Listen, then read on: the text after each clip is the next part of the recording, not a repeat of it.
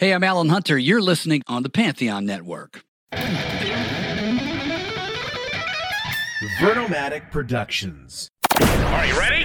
Live from the Metal Mayhem Studios in Rochester, New York. We are gold. And heard around the world by metalheads just like you. This is Metal Mayhem ROC. Heavy metal music. Your weekly dose of metal music, interviews, album reviews, news, and more. Want to be part of the show? Send us a message through our website, metalmayhemroc.com, or hit us up on Facebook and Twitter. Search Metal Mayhem ROC, a proud member of the Pantheon podcast team. It's getting nice and heavy. Now, welcome our hosts, John the Vernomatic Verno, and direct from New Jersey, Metal Walt. Good evening, everybody. As always, Thursday night, new content drops. Tonight's episode, we have a reunion of three bands that went across America this spring under the label of the Hell's Decibels Tour. Brian Ross of Satan, Jarvis Letherby of Night Demon, and Trevor Church of Haunt. They're going to join Metal Walt and myself. We're going to talk about how the tour went, some road stories, how the three bands got along. They basically did this tour as a DIY. You know, they're helping each other set up, selling merch, doing security, and just bonding across America. They're going to talk about what's going on with all three bands now, this summer's tours, what's going on in the fall. So it's a really cool catch-up kind of show. Now, we're fresh, newly added to the Pantheon Music Podcast Network. And if you're listening to us for the first time on this network, welcome to the Metal Mayhem ROC Club. What we do up here is a lot of fun stuff, a lot of in-house content, a lot of interviews with up-and-coming bands, as well as established acts. Recent episodes, last week we had Don Jameson, that rock and roll metal comedian. He was on, and we had a little roundtable discussion under this show we called Rock and Roll Detention. And we were talking about, can rock become a brand? And what's the cutoff point with bands having unoriginal members or one or two members? It was a great discussion. Before that, a couple weeks ago, we had Brian Diamond of MTV fame. He's a content producer. He was on the show talking about, you know, what was going on in MTV during the heyday. A few weeks before that, we had Bobby Blitz Ellsworth from Overkill. And before that, our rock and roll history of metal series. We invite you to get up to our website, metalmayhemroc.com, and sign up for our weekly newsletter. Now, this is our chance to stay in touch with you about new podcast releases, reminders for our live radio show on Monday nights, CD reviews, concert reviews. 'Tis the season, gang. You know, Metal Walt's going to shows every other day. I'm making my rounds. Mark Zagotti's doing CD reviews. So again, get up to metalmayhemroc.com and sign up for our newsletter. For our regular listeners of the show, we invite you to get up to pantheonpodcasts.com. Now, what this is, this network, it's the podcast network for music fans. We have over 100 shows focused on music history, interviews, stories, commentary, news, reviews. Again, that's pantheonpodcast.com. So again, what we have tonight is the Hell's Decibels reunion show. For my co-host, Metal Walt, I'm the Vernomatic. This is Metal Mayhem ROC.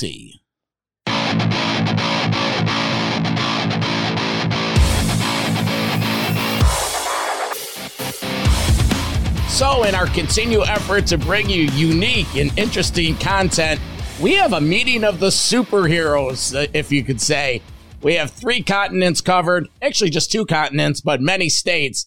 We have Jarvis Letherby of Night Demon, Brian Ross of Satan, Trevor Church of Haunt, Metal Walt, and myself, the Vernomatic here. We're sort of calling it like a metal summit. We're here just to talk about the bands, everything that's going on, and what's going on in the future. Gentlemen, welcome to Metal Mayhem ROC. Jarvis Letherby, Night Demon, how are you, sir? I'm doing great, man. Good to see you. You too.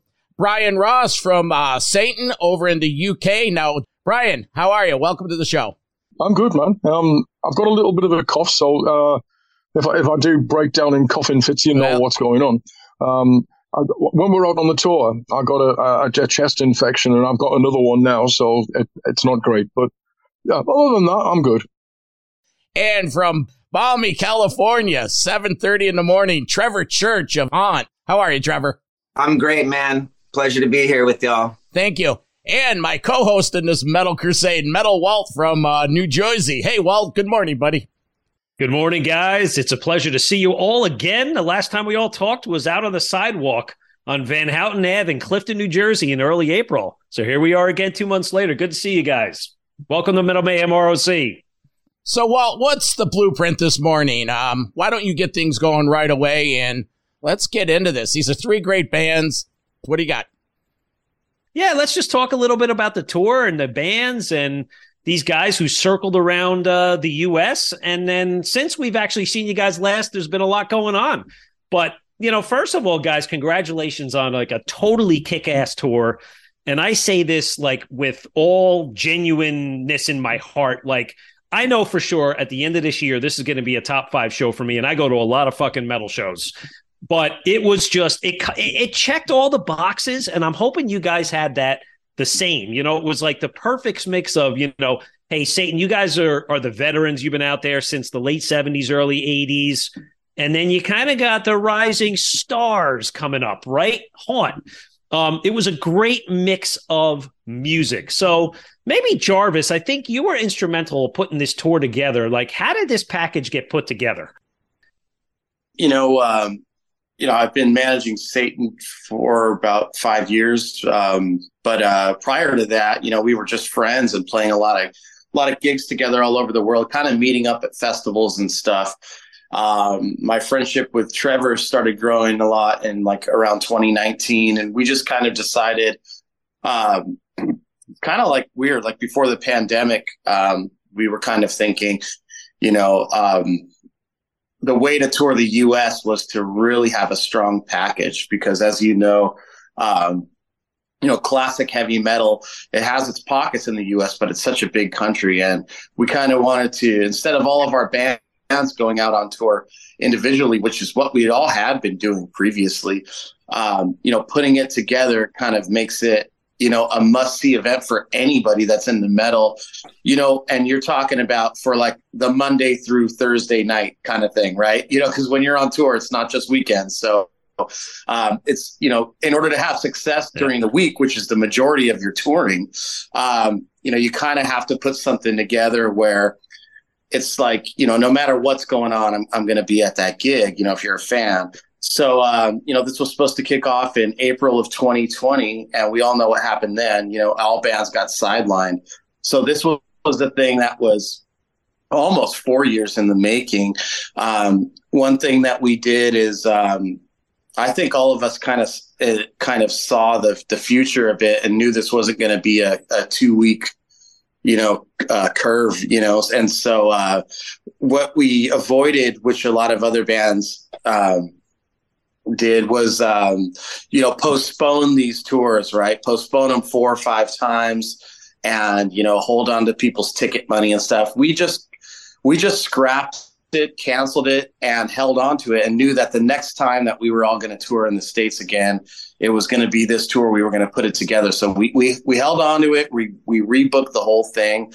And, a lot of effort went into this, and we actually made it bigger than it originally was. So it ended up working out well. And it was just kind of one of those things that we really wanted to see happen. And so we kind of stuck to our guns with that. And luckily enough, there was like festivals that kind of sprung up because of our tour, and also some festivals that honored their 2020 commitments to us in 2023. And that's the gist of it. I think it's an understatement when you say we added more. I think the original tour, I was going to have to drive from California all the way to the East Coast to start this thing. Wasn't it something like that? It was, but on the flip side, we started in California, and you still had to drive home from the East Coast. So it's more fun going. It was, when you start a tour going out like that, you're like, damn it, this is gnarly. On the way home, our asses were already kicked anyway. So it was just like, right. From what I recall, there was one tour bus, And then Trevor, I remember talking to you guys, and you guys were heading out to like Pittsburgh or something, or San Antonio. So did you guys all drive We played together? San Antonio alone. That was on the way back to just to break up that ridiculous 4-day drive of hell. Yeah, it was Satan and Night Demon in a tour bus carrying the backline and Haunt in a van. There was no days off in the tour. There was only travel days for days off. We didn't take a single day off. So, hey Brian, I remember chatting with you, and I think we were getting a kick out of it because the Jersey show was a couple of days after Easter, and I know on Easter Sunday you played the St. Vitus Bar in Brooklyn, and I just think it's so fucking funny to think that Satan playing the St. Vitus Bar on the holiest day of the year on Easter Sunday. Well, I mean, it is what it is. And it's kind of, I kind of cracked a joke about it. And I thought, like 3 seconds after I said it, I thought, this is going to get me into a whole load of shit. But it didn't. People took it as just my British humor, which it was. Because basically, I mean, I'd been ill. And I hadn't been doing anything for 3 days. You can see where I'm going with this. So I said, you guys, nobody gets out of life alive except me. I tend to come back after 3 days. I was talking about the illness, but it was kind of a double meaning with the Easter thing. But everybody was laughing about it, and it was cool. So I didn't actually get myself into trouble over it, but that was really good. But the whole tour was like an experience, which was just, so amazing. And Jarvis pulled it together. And we'll be eternally grateful for that. And we had such a great time. The bands involved were such, great bunch of guys. And we formed friendships that will last forever. Absolutely. I was going to say that. Were you guys like, jiving with one another, kind of checking each other's sets out? I would only assume so, right? I might have been the craziest person in the front row during the first week of Satan's tour. I was going just ape shit nuts every night because I hadn't really gotten to witness that here in the United States. And I mean, I'm a huge fan of Brian, so it was just such a great thing. And me and Jarvis, like Jarvis was saying, we started really forming a really good friendship around 2019. And then during the pandemic, he was one of the only people that I really had a lot of communication with. Like we FaceTimed a lot during the time we were doing Haunt stuff together and talking about the future and things. So of course, like I mean, Night Demon is an incredible band. So I mean, instantaneously I felt like the connection of the bands was going to really work well. I was already friends with Rust. I had done some shows in Europe with his other band, Tanith. So there was like a nice reunion of sorts just right out the gate. Once this tour started, did you sort of like a football team break down tape? Did you learn from the older bands? And by the time the end of the tour came, picked up some new stage tricks, if you will, or just something worked? I will say this. I always try to absorb as much from other people as I can. I can tell you right now, just seeing Brian, I really confided a lot into Brian, and he gave me some nice guidance on the vocal department. And, I asked him a lot of questions. And of course, Jarvis is just like, he's very charismatic on stage. He's one of the, obviously few singer bass players out there. That's not really a title you see often, bass vocalist. So he's one of a kind in essence. And obviously there's always stuff to be learned out there. And if you don't see that, you're not really in the right headspace. So I always feel like there's something to take away no matter how long you've been around or how not long you've been around. You always need to look at things and go, wow, this was really great. And I thought that both bands performed with 100% heart and spirit every night. And that was something to really like look at as an inspirational thing, because it's like, that's what it takes. Like, honestly, if you're not going to go out there and give it your heart, you didn't do it right. And I felt like everybody did that night after night. And that was a great experience because I've been in situations where it's not that. You can feel that, and I didn't feel that at all, and I felt like everybody really gave it their all every night. Even Brian, he felt ill after a while, and he got up there and he gave it his all, man, and that was within itself. But we still talk about the Satan guys in a way. All of us in Haunt, we found them to be really, really inspirational on the light that they've been doing it for so long and so many years, and that they're still all together, the original. There's something to be said there about them. We hope to have that. You know what I mean? We hope to be too late. Yeah. Hey, Jarvis, just question, going up and down. You guys went coast to coast in a matter of 5 weeks. It still amazes me being a fan that is actually possible. Like you said, towing a bus with the equipment, the Haunt guys behind you in a van. But were there any areas of the country or any particular shows that stood out maybe in a good way or like a weird way that you can look back and you're like, oh, man, I remember this one and we'll never forget that show? Here's what I've learned. The major cities are the worst to play in. They're the most expensive for a band to get in and out of and to stay in. They always have the lowest turnout. You always find yourself also doing like an underplay at what you're playing one of the smallest venues in the biggest cities. They're expensive for the fans. You get a radius clause where it's like, well, you can't play.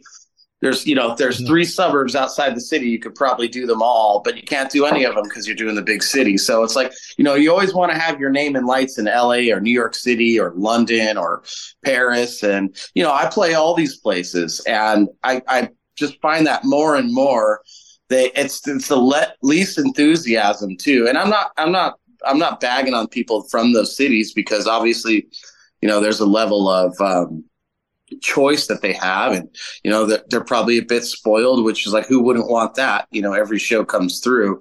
But I always found, especially this tour, was a confirmation that the smaller cities that a lot of bands don't go through are the ones that end up being the best shows. Places like Tulsa, places like Wichita,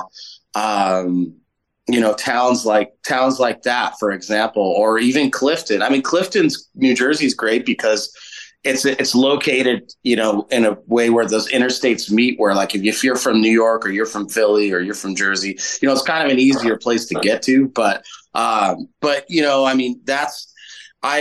find myself gravitating more towards the smaller markets because that's where the fans really care, and they come back again and again and again, and audiences seem to grow there. And I find they seem to shrink sometimes in major cities, depending on, what night you're playing on or what else is going on out there. Yeah, it's so true because especially living in New York and New York City, there's an overindulgence of shows. You can go to see any kind of band in any genre on any night. And then you got sports teams. It's almost like, maybe some of the smaller markets are a little bit better for you guys because there is more of a showcase on your show coming into the town versus you kind of get lost in the shuffle, right? It's noticeable how much better they are. It's a lot less stressful navigating through smaller cities as well, man.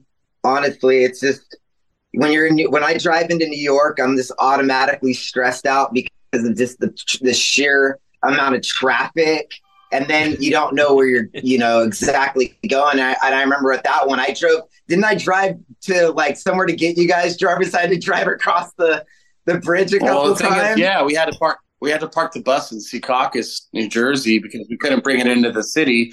Yes. So again, another expense to us. We had to take a bunch of Ubers back and forth and van rides and cross load.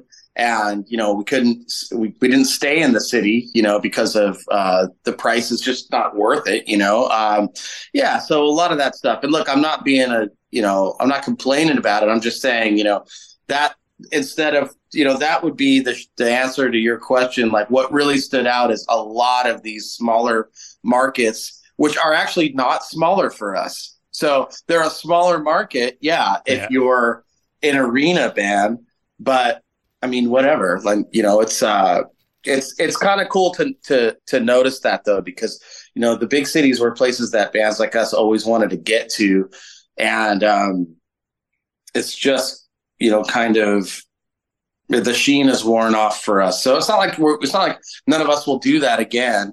But if we have a choice in the matter, if we could play more cities around a major city and not have to cut them out, I think we would probably go that route, because the diehard fans from the big city love to get out of the city, and just even if they have to travel an hour, because within the city, if you're playing a gig in London, it can take you up to 2 hours sometimes to get to a gig if you're if you're in East London, right? And it's so what's the difference? Travel outside of town for a night. People don't have a problem with that.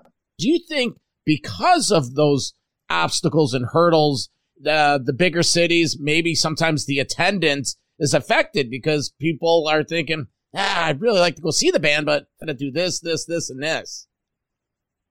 It could be. It's probably a number of reasons, but honestly, it's the underplay. That's what I think, because it's like anybody in a big city is going to go to a big event or a nice theater. There, when you're playing seedy bars in the big city, people actually, some people in the smaller markets are shocked by that. They're like, wow, like and it just logistically, it just creates a problem for us, because we bring somewhat of a production out on the road, and then you have to kind of figure out how to pack it into a taxi and then go into the bar and have no dressing room, and you're just kind of stuck out there. So it has become, again, I'm not complaining. We do what we do for rock and roll, but it's also so much more gratifying when you can go to somebody's town and it really means something to them, so. So here's a magic question. Ryan, which cities had the best food? Oh, wow. I got to go Philly, I think. I mean, a little Pat's cheesesteaks or something like that? Well, the steak and cheese, man, it's just like, we can't get, you don't get that in the UK. And it's kind of, whenever I go there, I always have one of those, because it's like, you gotta, it's like going to London and having fish and chips, I guess. It's just, it's just something that you do. And it's, I mean, I try, when I'm out on tour, I try to have something different every day. Because the temptation would be to have McDonald's every day or something like that. And I don't want to do that. I like to try different dishes out, different cuisines and what have you. So I try to avoid that kind of fast food thing, but sometimes you can't, obviously. But it's nice to get out to a restaurant and try different things, not just in the States, but across Europe and what have you. Different countries have different things that are worth trying. And when you go there, rather than go to one of these places that everywhere has them, in Germany or wherever, but you go to where the locals go. You say, right, okay, where do you eat? Which restaurant do you eat in? And that's where you go, because that's where you get a more of a real feel, or if you pardon the pun, a taste for what the country is about. Well, if you head up to Rochester area the next time you guys are around, this guy above you, Mr. V, has his own food company. Oh, yeah, I own food vending carts, 28 years up here in the Rock. And okay. Yeah, we have a fun saying up here. Name of the company's Mr. V's. We need to do that then. We need to do that on the next tour. Well, when Blood Feast came in a few years ago, I became friends with the band. Yeah. We brought a sack of sandwiches, and you know what? You guys could relate to this. They do their post-show load-in, and we slap each other up and give them a big bag of sandwiches. Okay. Like the next day, they're texting me like, "Dude, that was like the littlest things." Like we brought Raven up to town last fall, and Riot Act. And, just the small things. We had nice catering for them. It was above and beyond on the rider. to this day, Johnny Gallagher is like, oh, you guys, you have that, you guys know how to do it. I just tell him it's the Italian in us. Nice. John's insane. He's a lovely guy. Oh, the great band. They both are. I mean, John and Mark, I've known them both for years, obviously. Yeah. Back from the Neat Records days. We've known each other probably since 1979, we used to hang around together in Neat Records, and it was kind of like a party atmosphere all of the time. It was like home, because you'd have all the guys together. You'd have Venom in there, you'd have Raven in there, and we just have just great times back in those days. Well, back in those days, it was fantastic. That new wave of British heavy metal movement. Yourself, Raven, Venom, Witchfinder General. Just the list goes on and on. We're going to take a quick break, and when we come back, I'm going to talk with Trevor and find out what it's like being the young guns of this tour and their place in the metal and hard rock landscape. This is Metal Mayhem ROC with our guests, Jarvis Letheby of Night Demon, Brian Ross of Satan, and Trevor Church of Haunt. We'll be right back. Metal Mayhem ROC. Hey, Pantheon listeners, Christian Swain here. You caught me just finishing up some editing on Getting Real with John and Beth. I want to share my first experience with Factor Meals for you. I think you'll find this interesting because I bet the same thing happens to you. I had just received my first shipment from Factor Meals the other day, and I was excited to try one of the prepared restaurant quality meals for myself. Anyway, I was working away and noticed it was very late, and it was my night to make dinner. I jumped up and headed to the kitchen, went to grab the ingredients for the dish I was going to make, and realized I was missing a prime ingredient. Well, I could make a run to the store, or I could make one of my new Factor meals. Actually, the choice was easy. I grabbed a cavatappi, an Italian-style pork ragu with garlic broccoli, heated the oven per instructions, and minutes later was enjoying a very delicious, nutritious, and dietitian-approved meal. It really was everything Factor Meals said it would be. No prep, no mess meals. Factor Meals are 100% ready to heat and eat.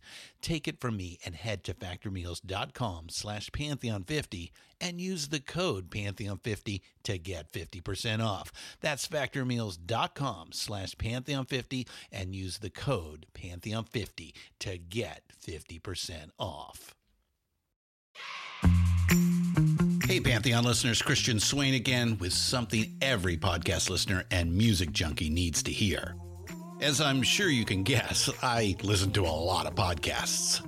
I also listen to a lot of music, so having high-quality headphones and earbuds are absolutely critical to my day. Oh, and I have numerous pairs. In fact, I have a junk drawer of used devices that have bitten the dust, so I've tried them all. Recently, I was sent a pair of earbuds by Raycon, and the first thing I noticed was the cost. Looks like their products are about half the price of other premium brands. Okay, that's cool. And the reviews seem pretty stellar. Okay, checks that box. So I got my Raycon Everyday Earbuds. A nice packaging to open, and what I immediately noticed were the pack of ear tips for sizing.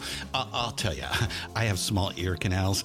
I know, a flaw. So to see choices for the best fit, especially while exercising, oh yeah. And yes, they were immediately comfortable. Sound quality was great too. Plus, I have 3 EQ options that I love because I like more bass in my music and less in the podcasts. 8 hours of playtime for the battery is great as well. Surround sound, noise canceling, and awareness mode all included. I think I'm in business. And I just realized I've had them in all day. Like I said, super comfortable. Go to buyraycon.com/Pantheon today to get 20% off your Raycon order plus free shipping. That's right. You'll get 20% off and free shipping at buyraycon.com/Pantheon.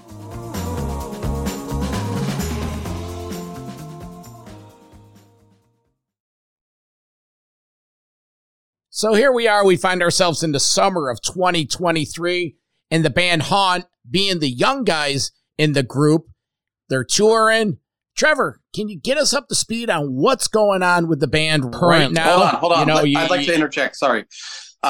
With that sentiment, me and Trevor are not that young anymore. And Trevor, You're a lot younger than me.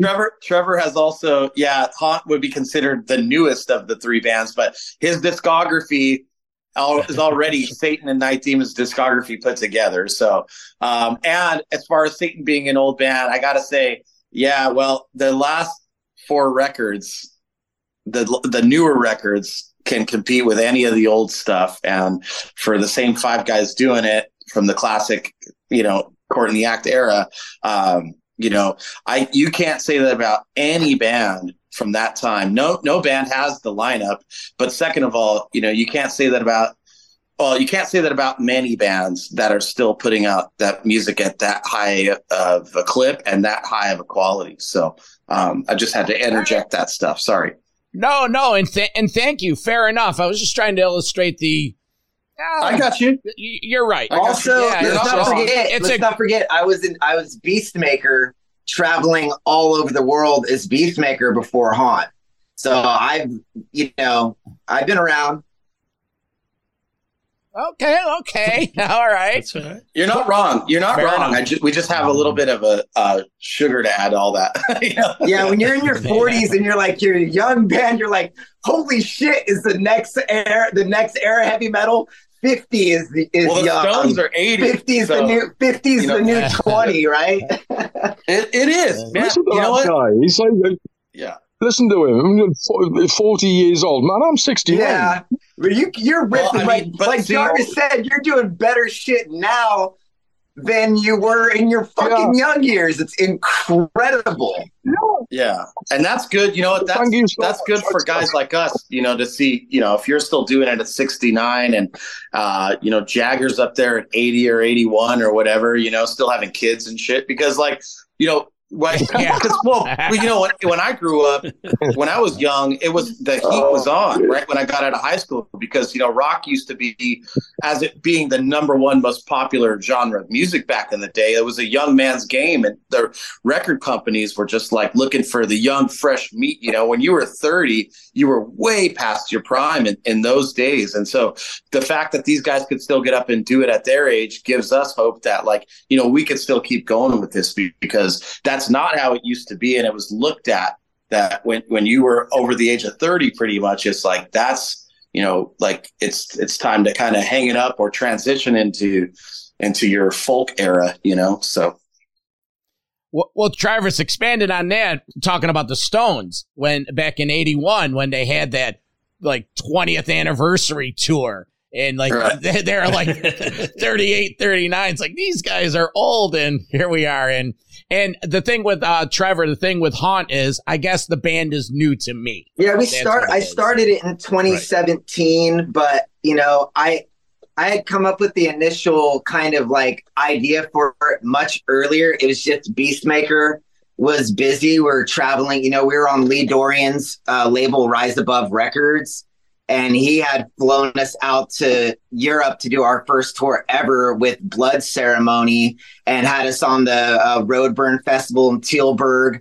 And so there was a lot of stuff going on with my other band at that time that was really pushing a lot of my ideas aside. And the band, and also that band, the guys didn't want to do the style of heavy metal that I wanted to do with Haunt. They wanted to stay in the more traditional doom metal.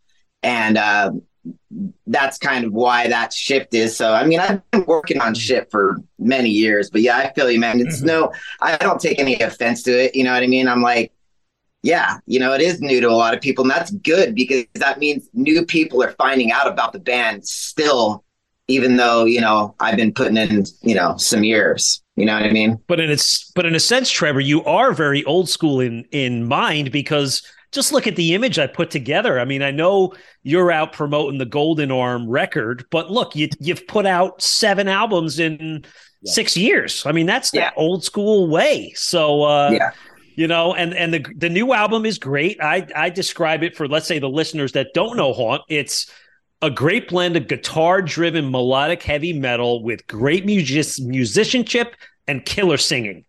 Thank you, That's how I see it. I appreciate that. I love the show at Dingbats, and you guys, I saw it. You guys went on early. You were on at 7:30, but man, the people were coming in off the streets, and the enthusiasm was there. You definitely got a lot of attention on that show. So, Maybe talk a little bit about Golden Age and how that's been received. And it looks like you got a tour coming up later this summer, correct? In late August, we have a tour with our, like, seriously, like one of our sister bands, Hellfire. I've done 4 tours with those guys already.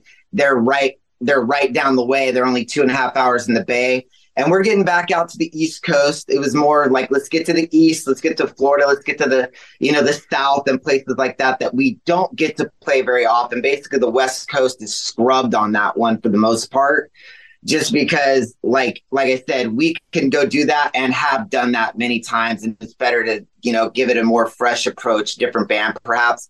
But, I'll be honest with you. I've released a lot of albums. And when I do albums now, I don't really worry about how they're received as much as like, all right, now I need to top it with the next one. So my vision is different.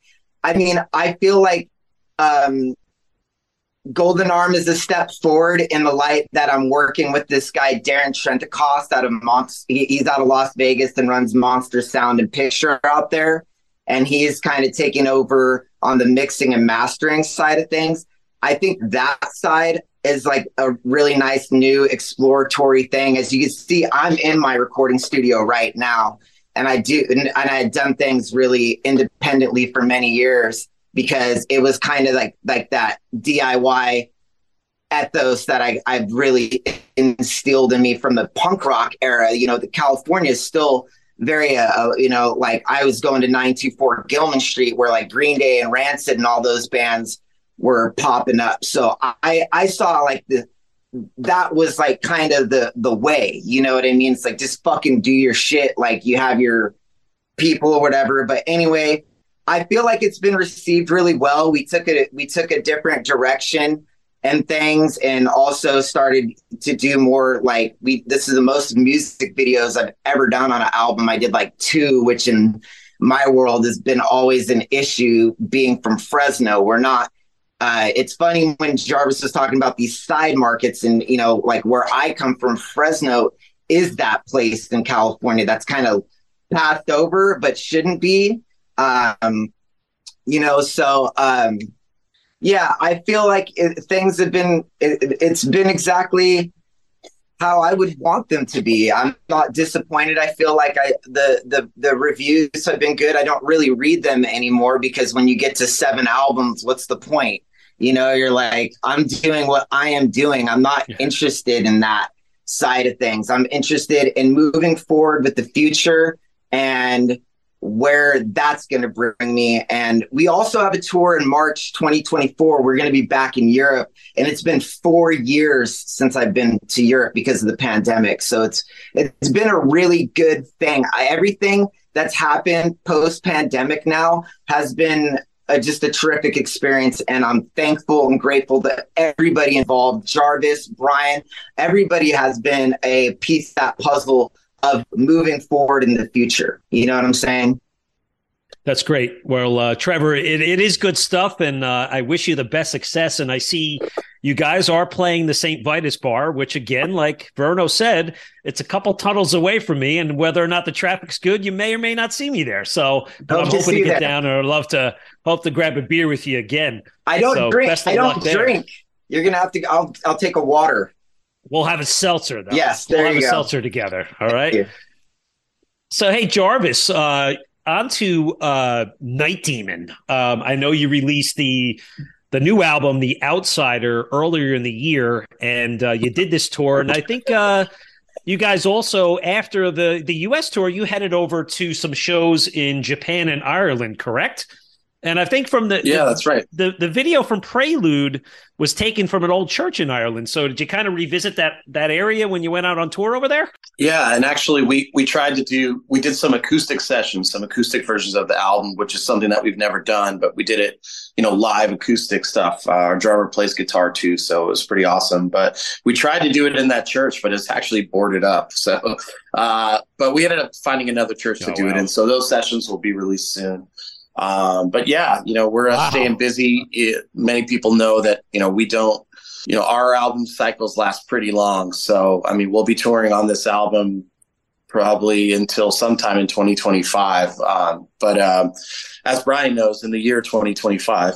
Yeah. But yeah, like we've got a couple festivals coming up this summer in Europe. We kind of took the summer off because we have we've got a lot of festivals next year in Europe. So, but we've got a couple one-offs in August. We're flying out to Denver for a one-off, and we will be in New York City on August 20th at LPR. So, so we will be doing that. September, we do a full European headlining tour where we're going to be playing this album in its entirety. It's under 35 minutes, so there'll still be probably at least 10 nights even classics in that set. And then we've got some more one-offs in October. We're going to Mexico for the Mexico Metal Fest. And then next year we have a really, really big schedule. And we will be going back to Japan with Raven and the Rods. So we got some upstate New York in there, and Raven, who we mentioned, who actually Raven, took Night Demon out on our very first tour. So we have a long history with them too. We've played probably over 60 shows with them all over the world. So that'll be a good reunion there. But yeah, we've got a lot of stuff planned, a lot of really unique stuff. We always try and do a lot of really unique things as a band. And for anybody that likes listening to interviews and stuff, we have a podcast that runs every week. This week we are up to episode 150 weeks running.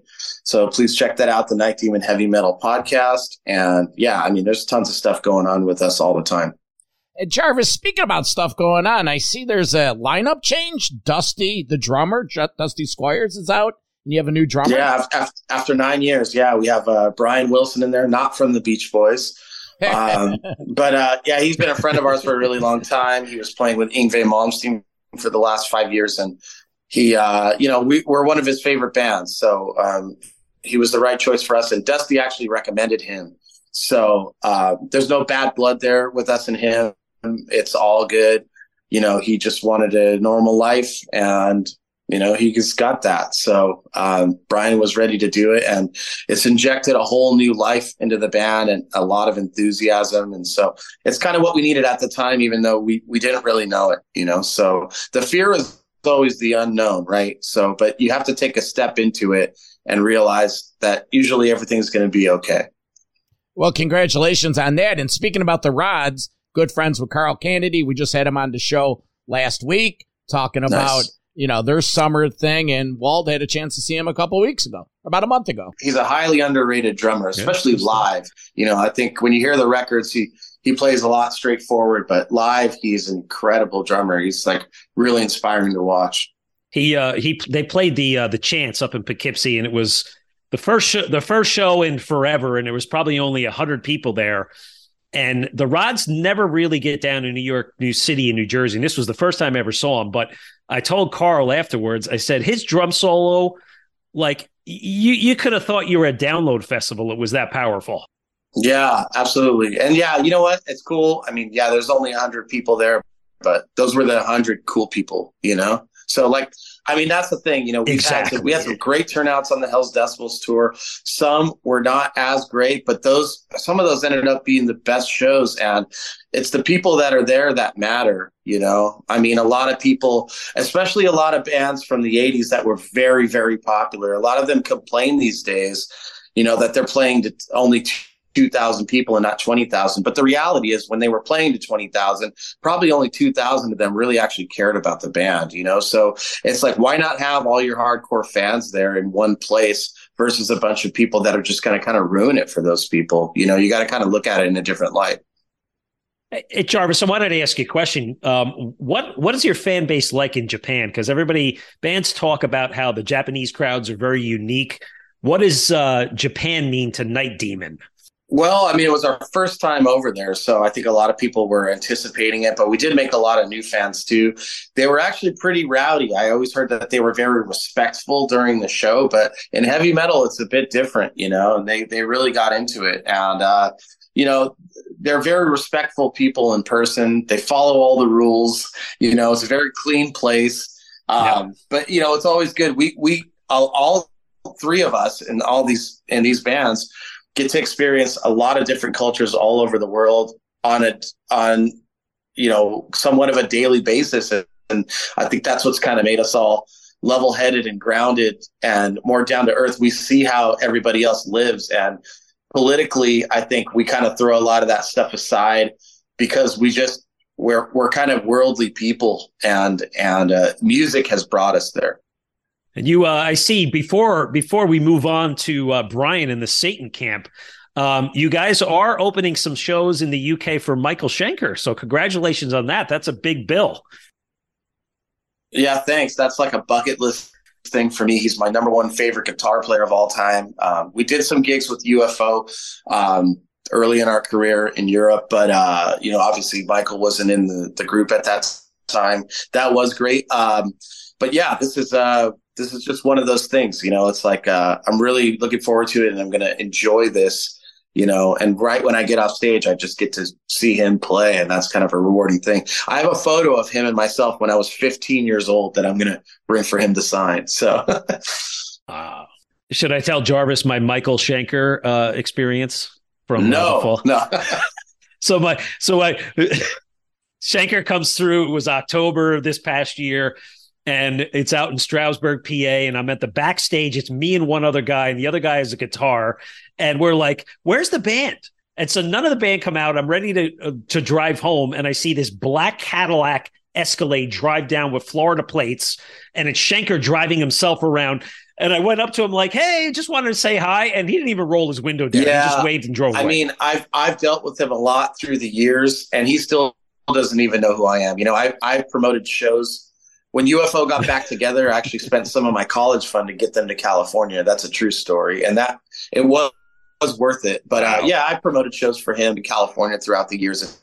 I've seen him many times. I've written reviews for fanzines about his gigs. And, that's just his personality. He doesn't even listen to music. He claims he hasn't listened to music since 1991. I was there's a quick story and then we'll move on, but I went to see him in October of 2018 in Germany, and I was friends with his agent, and his agent said, hey, let's go before the show. I got to talk to Michael, and then, you get to meet him again. So he was actually really pleasant, the most pleasant he's ever been in any of our meetings. And it was right after sound check. And about 20 minutes into our conversation, the house sound guy started to play music because they were going to open doors. And he cut the conversation off and said, I have to leave. I can't hear music. And he ran out the back door into a Mercedes and took off. His thing is he doesn't want to be influenced by anything but himself. And maybe, hey, he has his own sound and his own style, but that's his story. And I think the other thing we learned too is I think Robin McCauley will be singing go forward. So you're going to get a new singer. He's my favorite of all the singers. I really like the Macaulay Schenker group stuff. It's a bit more hair metal, but that's self-titled album that they did. I thought his vocals were great. I do, of course, love the Gary Barden stuff, but yeah, Robin is a fellow Irishman, and I'm here in Ireland right now, and so we're going to be playing some Irish dates with them. So yeah, I'm really stoked. He's a really, really nice guy too. Well, best of luck on that tour. So Brian, so we're going to bring you guys up. So I know you're still out. Well, you were out touring for the 2022 release Earth Infernal, killer kick-ass metal album. So talk about that one. How's it been received, and how did the songs go down live? Did you get good reception from the fans and all that? It's been a total roller coaster with that album, because we've talked about the COVID situation. And how that affected everything. We were lucky enough to get that album recorded before COVID hit. Blitzkrieg didn't turn out so lucky. We started an album before COVID, and we're still finishing it off now. And funnily enough, I'm doing some work on it tonight. But Earth Infernal was one of those albums that we kind of did, and it was kind of disjointed, and I was doing a bit of vocal here and a bit of vocal there. And I never really heard much of the songs once we'd recorded them, because while you're recording, you only hear the bit that you're recording on. And then afterwards, usually you get to listen to the track, but we just didn't have time. So it was just get through all of the tracks. So the first time I heard the album was when we got the test pressings back from the record company, and I put it in the stereo in my car, and I wasn't impressed. I really wasn't. I thought, what is this? This is not what I expected. And then, but I listened to it every time I went out in the car, listened to it. And then it really hit me, and I thought, I think we've got something here. But I was kind of thinking, well, what if other people think when they listen to it first time out, what if they don't like it, But that obviously that did not happen because everybody seems to like it. They could be lying to me, of course, but that is always a possibility. But I kind of, I've met a lot of fans over the years, and I think you get to a feel for it. I think if somebody's lying barefaced to you, and I think it's nice to sort of get that feedback from all of the people that buy the records, because they are the people that you're doing it for. They are, they put you where you are. And without them, a band is nothing. So, I like to get their opinion, and it's really, it was received extremely well, much better than I ever thought it would be. And unlike Caught in the Act, it didn't get panned. I mean, like Kerrang in England, when they first heard Caught in the Act, they said it was an underrated piece of shit, written by a bunch of underrated piece of shit musicians, performed by a piece of shit underrated musicians. And I thought, okay. And it was a lady called Justin Cole that wrote that. And then many years later, I came across it in my scrapbook. And I emailed it to Justin and said, well, I see Satan are now on their 4th, 5th album. Where are you now? She never replied. But it doesn't matter. The important thing is that for any band, really, you have to kind of look at the reason why you do what you do. And me, when you first start out, when I was a young kid listening to the Beatles, I did it because I wanted to play music. And as time goes on, you never lose sight of that. I saw that in Trevor. He knows exactly what he wants, and he knows how to achieve it. And he's such a talented guy. And he actually got up on stage and a couple of nights and sang for me when I was ill. Russ did the vocals, the rest of the gig. And at the very last gig of the tour, Trevor got up with me and we sang a duet together. And that is a memory that I'll take for as long as I love live. you, buddy. I love you, Brian. I miss Brian so much right now. It's not even fun. Awesome. Like, I'm looking at Brian, I'm like, I wish we could, like, I honestly, like, Brian is the kind of dude, like, I would hang out with regularly, because he, in my life, I've always hung out with older musicians, and not saying that this is not a bad thing. Like, my dad's friends older, and then I'm, as I'm getting into things, I started hanging out with this. And I had an older friend, his name's Dave Cole, who taught me how to repair amplifiers, work on guitars, and he showed me he had an awesome record collection, and he had a practice room at his house, and I rented a room from him. He was my roommate for years. So, like, Brian, I connected with Brian immediately because he's the kind of person that he inspires me to be a better human being, and he centers me to my music as well. So thank you for all those nice things you just said about me. I mean, honestly, I love Brian. He's his vocals are just incredible. We all know that Satan should have been one of the biggest heavy metal bands of all time. That's how I feel about them. Where they're still the best, and that's what matters. That is what matters. They are. That's what fucking matters. 100%. We're still here, and Night Demon as well, of course, on the tour. I love Night Demon. They're one of my favorite bands. And when the guys invited me to go up on stage and do Blitzkrieg with them, we did that. I was absolutely. It was unbelievable, and again, that is a memory that I shall take with me for the rest of my life. It was an amazing thing, and amazing guys. The whole tour was just superb. But getting back to the point of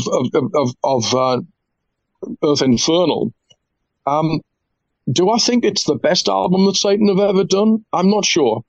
But is it a good album? Of course, yeah. I love it. I tend not to, once an album is released, I generally don't listen to it unless I have to. But Earth Infernal is a good album, and I do enjoy listening to it when I do have a listen. And I dip into back catalogue every now and again. But yeah, I think it was very, very well received. Well, it's a great album, Brian. I think personally it's an awesome album. But hey, before we let you guys go, Brian, I had to ask you a question about the band Blitzkrieg and the song Blitzkrieg. Obviously, it's well known that Metallica took this song and ran with it.